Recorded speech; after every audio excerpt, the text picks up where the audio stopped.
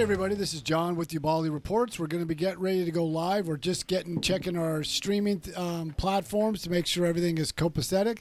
Just Ubaldi Reports is the only news site that provides fact, not fiction, on issues facing America, whether internationally or domestically. And today we're going to be talking about the best economy ever, as Joe Biden wants to portray that, and we're going to analyze that in more depth. And with me is my fellow co-host, Joe Bitz and Ray Kraut. So we're getting ready to kick this off. All right, you ready to go? I'm ready to go, We're Big going to Joe. go in 3, 2. Hey, everybody, this is John with Ubaldi Reports, the one news site that provides fact, not fiction, on issues facing America, whether nationally or internationally.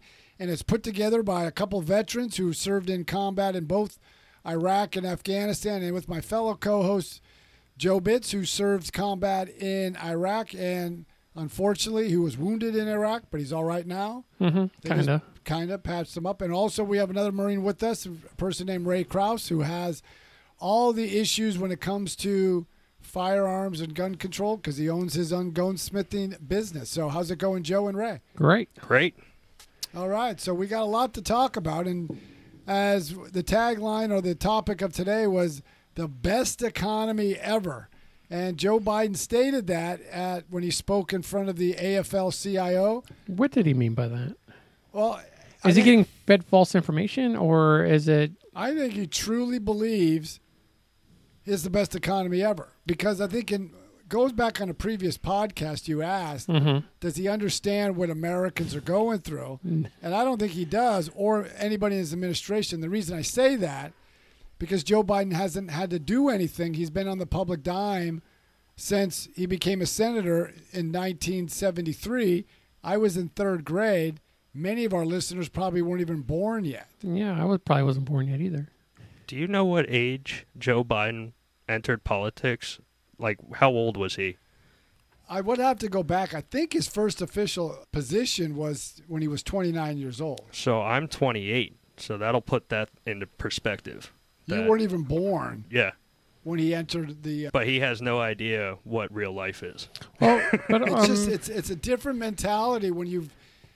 It's just like this pandemic. When they shut down the economy, if you worked in the government, you didn't lose your job. You got sent home and you still got a paycheck.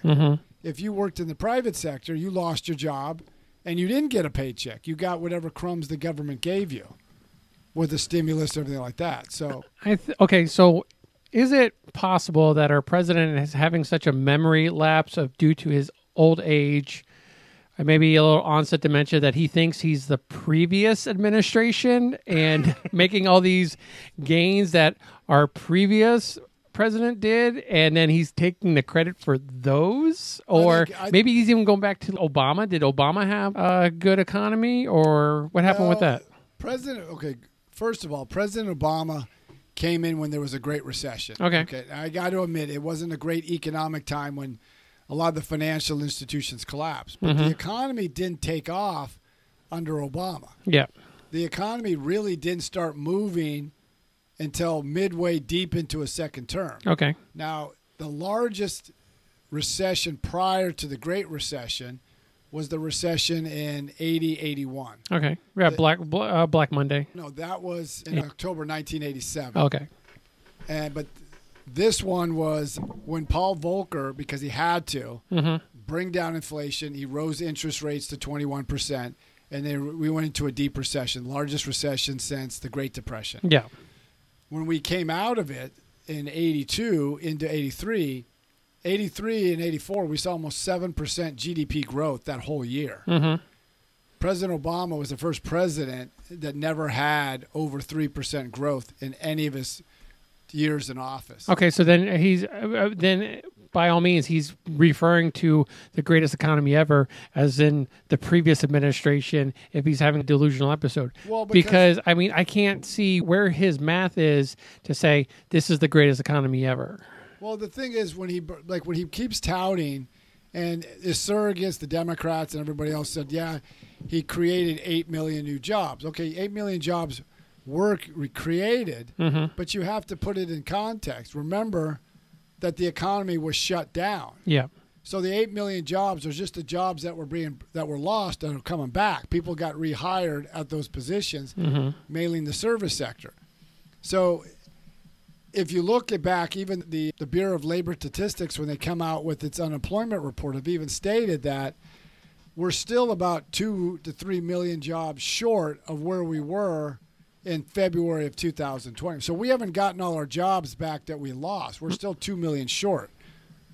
So, but he doesn't mention that. Like when he spoke in front of the largest union, which is a conglomeration of all unions, the AFL-CIO, and he kept saying, I'm doing real job. We're improving the lives of families. We're impacting families. You are, but he didn't mention that inflation is 8.6%. He didn't mention that gas prices are at the highest level ever recorded. But the thing is, does he know? He has to know, right? Well, I think yes and no. I think you can know, but are you impacted by it? It's just as an example, what I mentioned last time, there was a U.S. Senator from Michigan named Debbie Stabenow. And when she was questioning, I think Janet Yellen, I believe last week, she mentioned, I drove my electric vehicle from Michigan to Washington, D.C., and I drove by all those gas stations, and it doesn't faze me. And it just shows how out of touch they are. They just think the way to solve the problem, everybody buys an electric vehicle. Okay, so there's three of us here, all different ages, all probably different pay grade or pay scales. So what would be considered upper class? Do you know what the cutoff is, or is that something we have to look back into and talk about it? I would have to go back and look. Because would I be upper class or am I upper middle? Is Ray middle class or middle lower? Are you lower class or upper or lower middle? I would think, just for the sake of argument, without having to actually look at it, I think if you're upper middle class, if you're making well over $100,000 a year. Okay. And I think you're probably middle class if you're in the upper 50, maybe 60, 70,000, somewhere in that range. Okay. And lower. Peasant wage. No, not you. But I mean, going with that, so we have three different kind of, you would say, classes up here. How is the recession affecting you versus Ray versus me? Well, one of the ways it's affected me is I started a business. It was starting to get traction during COVID, and COVID really threw a wrench into that. And so I had to give up my apartment, and I had to stay with a friend of mine. He allowed me to stay with him. Yeah. And I worked at a restaurant, which is, I'll admit it was Chick-fil-A. And then I finally got this other job that pays a little bit more, but still it's costly with food. It's costing, trying to get out of where I was at. Also, gas is a lot more expensive. And if I ever wanted to get my own place, rent has dramatically gone up. Now, where I lived or did live in South Tampa is a little bit more expensive if you live outside of Tampa. But most of the jobs or most of the people do is they commute into Tampa. Well, Tampa right now is the highest place to live in Florida. It is, because there's work, a job, there's a lot of diversity of employment. But if you want to live close to where you work, you're going to have to pay. Yeah. But then if you live further out, you're going to have to pay in gas commuting in. I've got a friend of mine she's a nurse in training until she passes her nursing board. Okay. And she has to drive a good considerable distance, and she has a fuel-efficient car, but she has to pay, a tank of gas or two each week just to drive to and from. It's like an hour to there, an hour back. Yeah.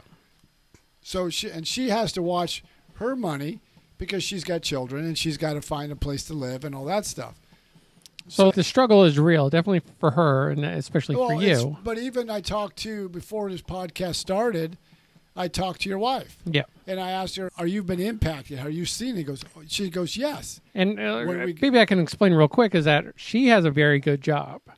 I have a very good job.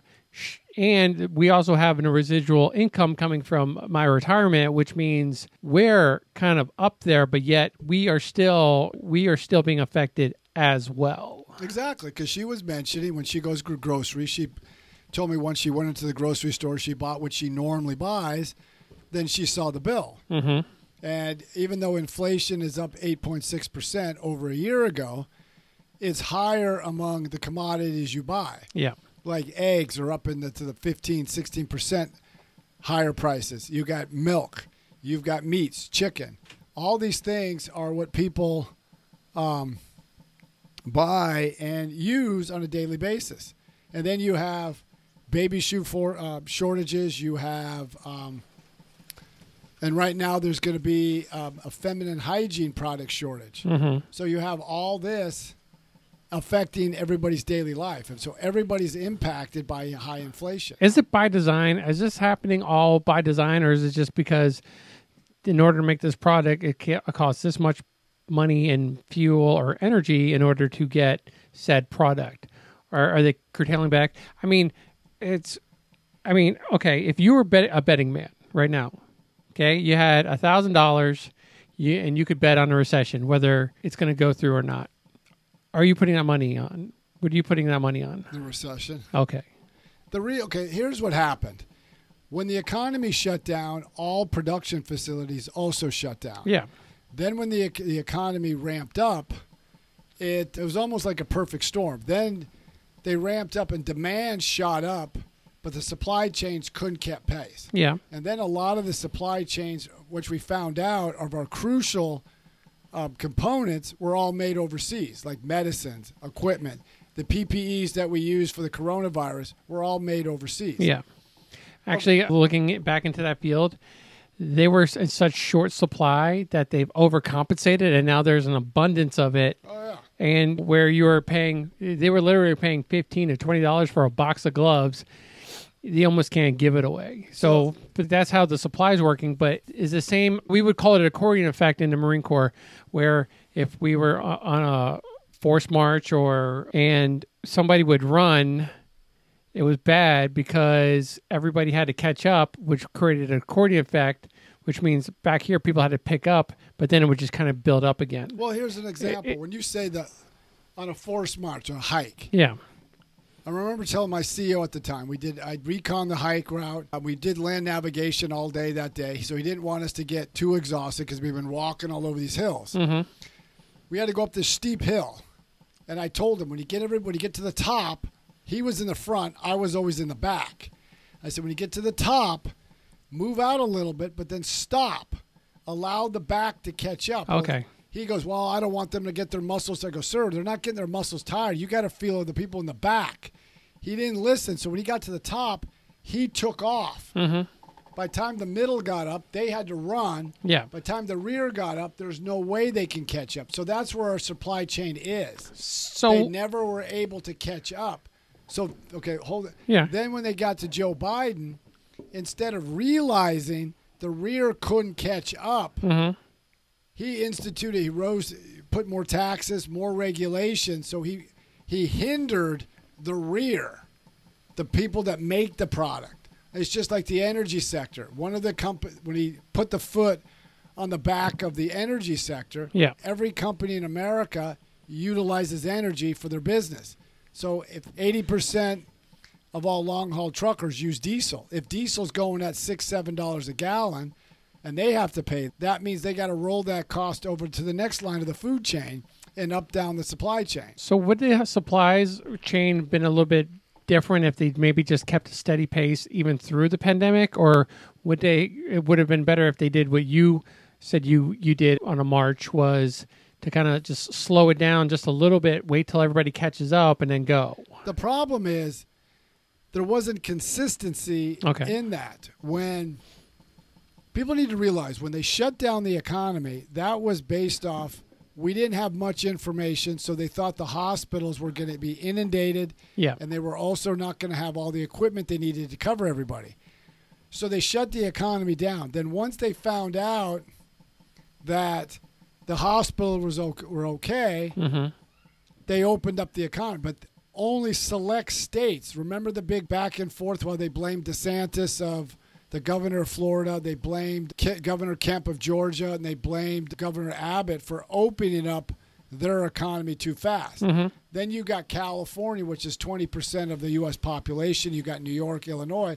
They didn't. They put all these hurdles in. Yeah. So some states opened, other states didn't. A lot of the production facilities are in these states that didn't open. So Ray, a couple of weeks ago, brought up something to my attention about these processing plants. And one caught fire here, one plane crashed over here. And it was about maybe like between 10 and 12. And 10 and 12, I think you could almost explain away by saying, okay, accidents happen. And there might be, there's not just maybe, there's not 50 or 60 production plants. There could be like 1,000 in just different areas. But now we're at like a really high toll of maybe like 24, 25. What do you see with that?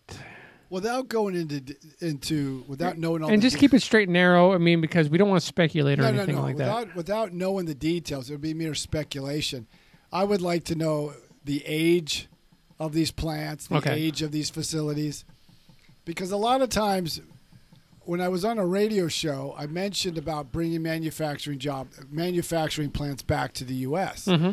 And one of the reasons why they don't, because the tax burden will kill you. Yeah. Now, it's just if you did major renovation of this house, your house that we're in right now, mm-hmm. you would have to meet 2022 building codes. Okay. So if you had to put a new production plant in, you have to meet all the environmental regulations, all the EPA regulations, all the environmental impact studies. You have to do that. So it's not cost effective. That's like the energy companies, why they don't build any new refineries, because the regulations would be too prohibitive to do all that. Okay, so both you saying that, so you're saying like they're coming into the 2022 and they need to meet all these regulations when it comes to their processing plant, and these are like some old processing plants. Maybe or the owners or the people that own these processing plants are like, might be just cheaper to burn it down. No, Mob because insurance. I mean, because if you do something like that, if there's a fire, oh yeah, if you get caught, yeah, but if there's a fire like that, especially at industrial plants, the fire department has its investigators out, wanted to see why it burned down. It's different for a house. If there's a question that a building or something burnt down that they didn't think it was natural causes or an accident, they'll turn that over to investigators to look at. And insurance companies, they're not willing to pay things out unless they know for a fact that was an accident or whatever like that. Yeah. 24 accidents. I don't, they're growing. But see, the media, that's why I like the website I do. It's fact, not fiction. Mm-hmm. I'm not going to speculate. I'm not going to make an accusation. No, that's what Joe and Ray are for. Because one of the things that I would tell the listeners, there's something called the Society for Professional Journalistic Ethics Code, and it's bullet points, and one of the first things it says, stand by the accuracy of your work. So I can't speculate on information I don't have. Correction. You can't. I can't, but because you haven't you have this thing that the Marine Corps has built into you called, I don't know, integrity. Yeah. But going into that, so we kind of discuss how I would say it is a little bit more difficult on my end when it comes to the recession, or not even the recession, I'm sorry.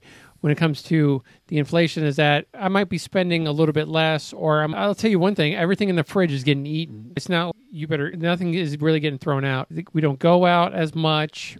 Well, but your wife said something also. Instead of buying produce, you're growing your produce. You're growing your fruits. You're growing your vegetables. You're growing your herbs.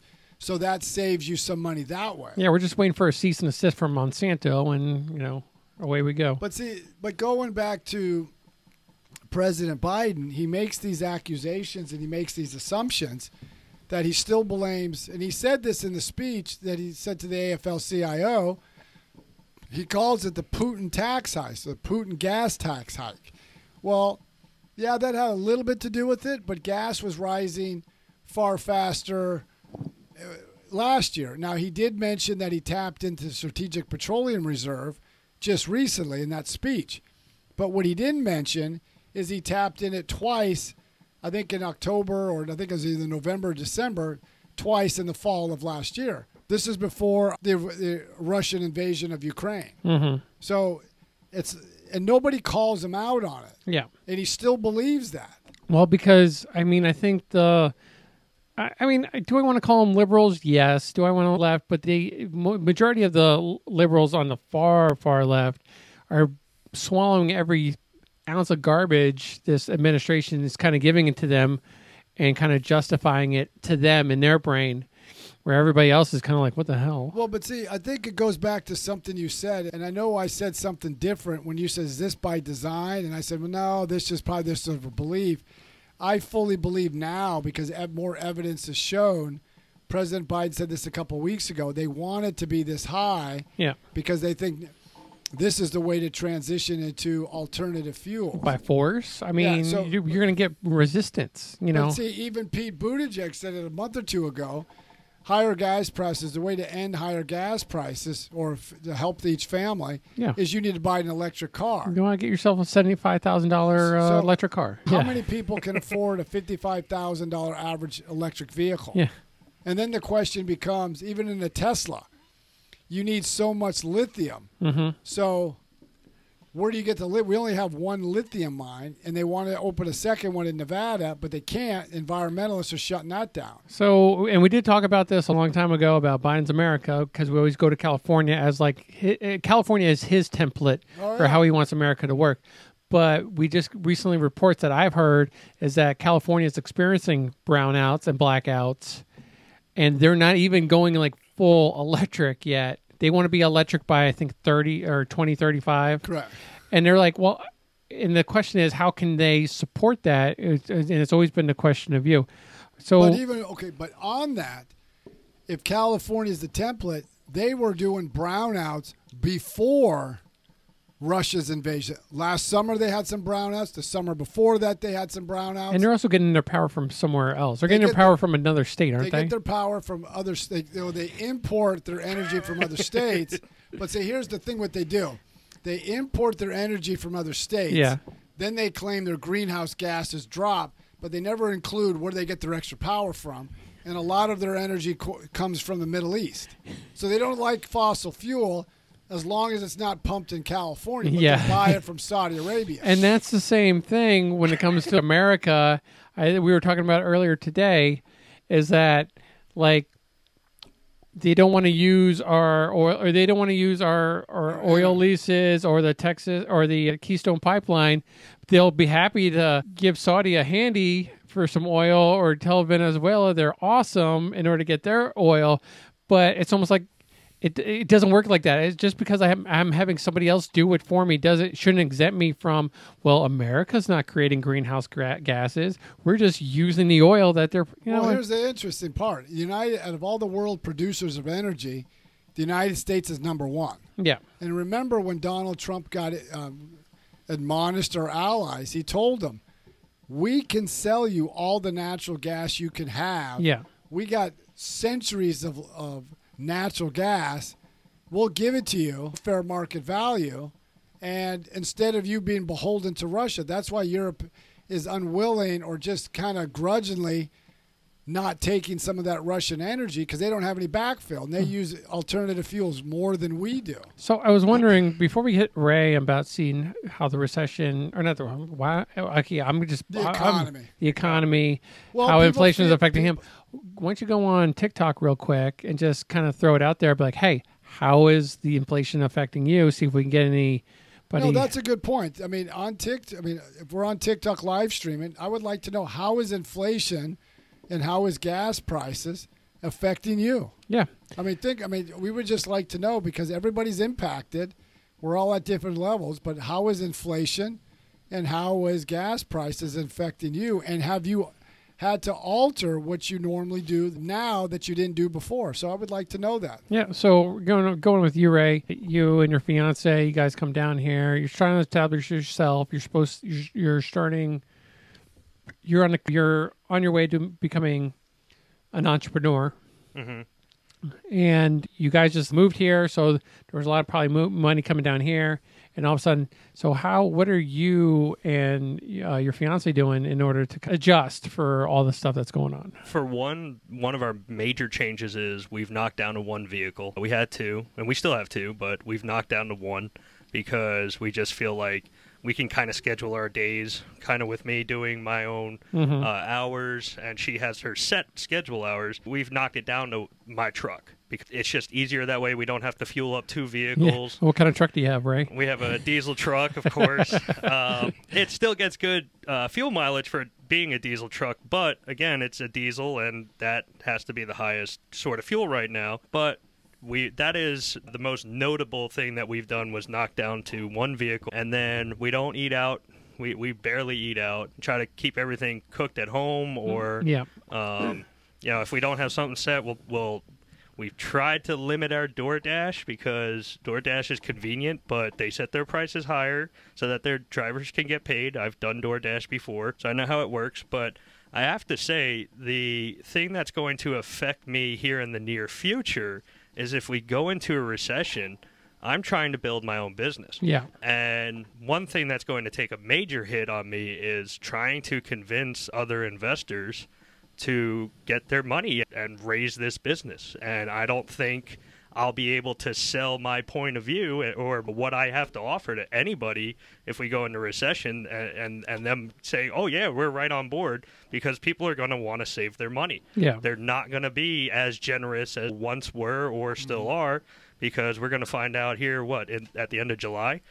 Yeah, that's when the end of July or beginning of July? The end of July, around July 26th, is when the first reports of the second quarter GDP come out. So, I mean, I'll probably have to go solo for a little while until things get figured out, until people are a little bit more comfortable with handing out a little bit larger sum of money. But I think there's maybe, now that I'm kind of thinking about it, so usually like how it was prior to, it's like Ray and I would go out to lunch or something like that, and me kind of knowing his situation or his financial standing, or I can't always be like, unless I want to flip the bill every single time, I can be like, hey, let's go out here, let's go out here, let's go here. But so it's kind of maybe limiting the interaction. But what about that across the country, that less people are interacting because their economic standing might be different? So I can't go out to lunch and talk to this person, or I can't go over here and do that. So it's distancing ourselves even more. Well, the small businesses were just recovering from COVID. And remember what I said early in the podcast about certain states were locked down longer than other states. We were lucky that Florida was only locked down for 2 weeks, and then they reopened with some obviously restrictions with masks and everything like that. Mm-hmm. But they were allowed to reopen. You take small businesses, and people need to realize 60% of the U.S. economy, 60% of all jobs come from small business with 50 employees or less. So going by with what you said, and what you said also, Joe, how many small businesses are going to be able to make it through this recession? Mm-hmm. I've talked to people and looked at the different business chat. California, the state I came from, small business have not recovered in that state. Well, it's almost, I don't know, it's not, I know this is not by design, but following a pandemic and now following a recession, small business is definitely going to take a huge hit depending on how they're working with their margin. And a lot of the things, like there's only a few things that are going to be recession proof when it comes to working, especially having your own business.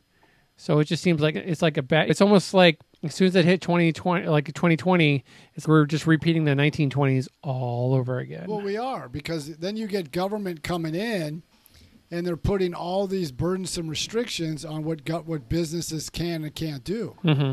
Like one of the energy sector rules that they have to comply with is the government tells them how their vehicles are supposed to be parked by their workers.